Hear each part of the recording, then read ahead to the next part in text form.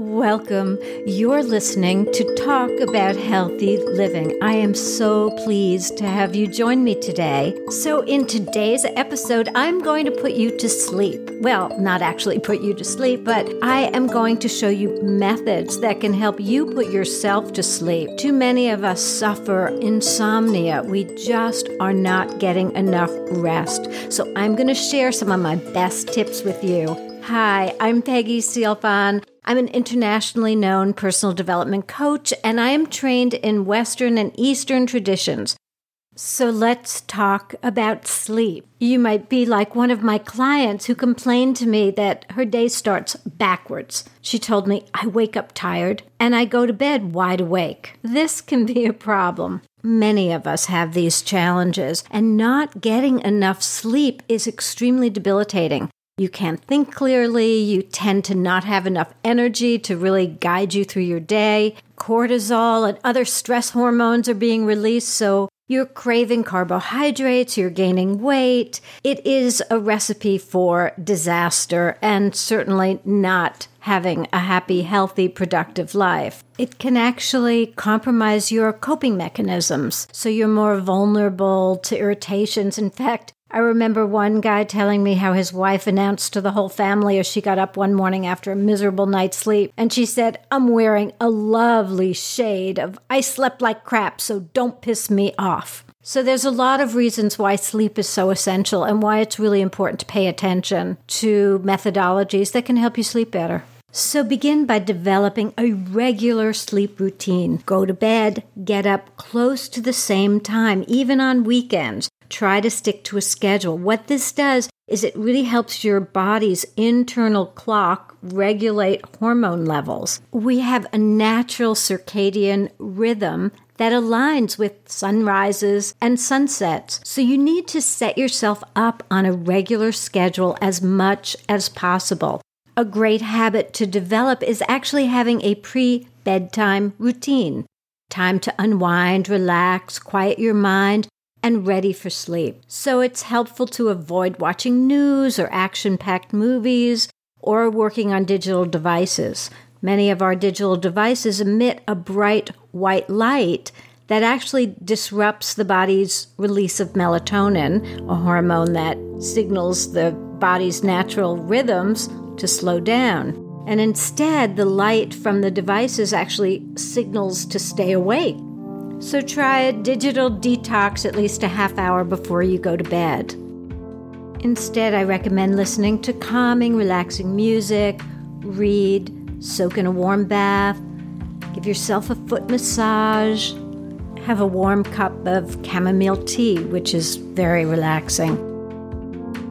One of the routines I like to do is put my legs up against the wall at a 90-degree angle and just to stay in that position for 10 to 15 minutes, relaxing, doing some deep breathing, and just allowing my body to really calm down, unwind from a full day. It helps relieve tensions in the hips, legs, feet.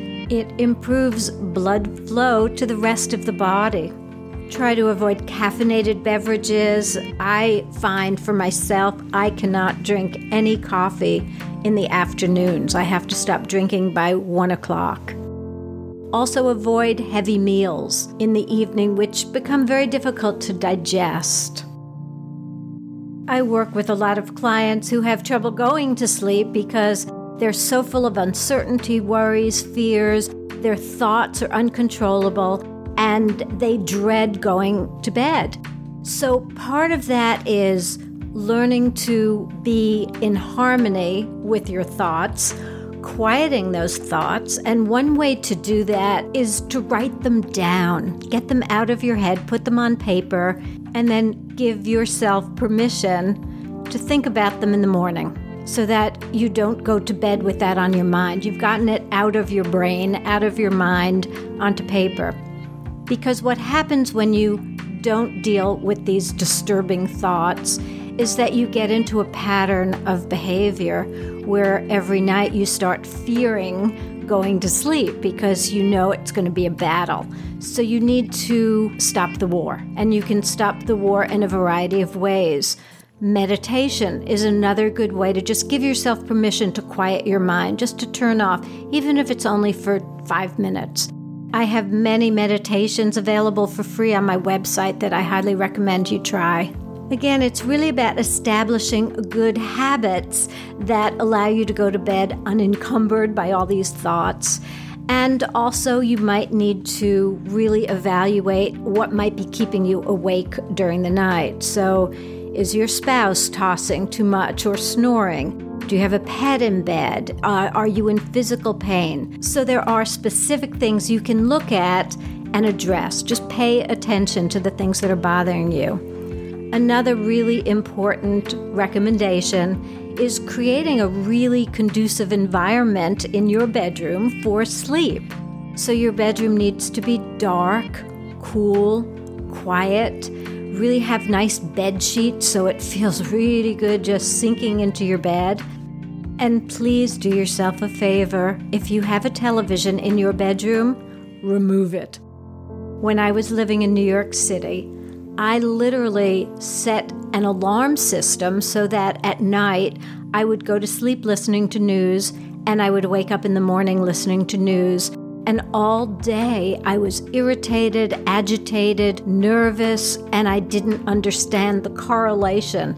And now through science and again through all the studies I've done, I know that is not healthy for you. And it's an incredible disturbance to quality sleep. Another disruption that I do not recommend are using alarms.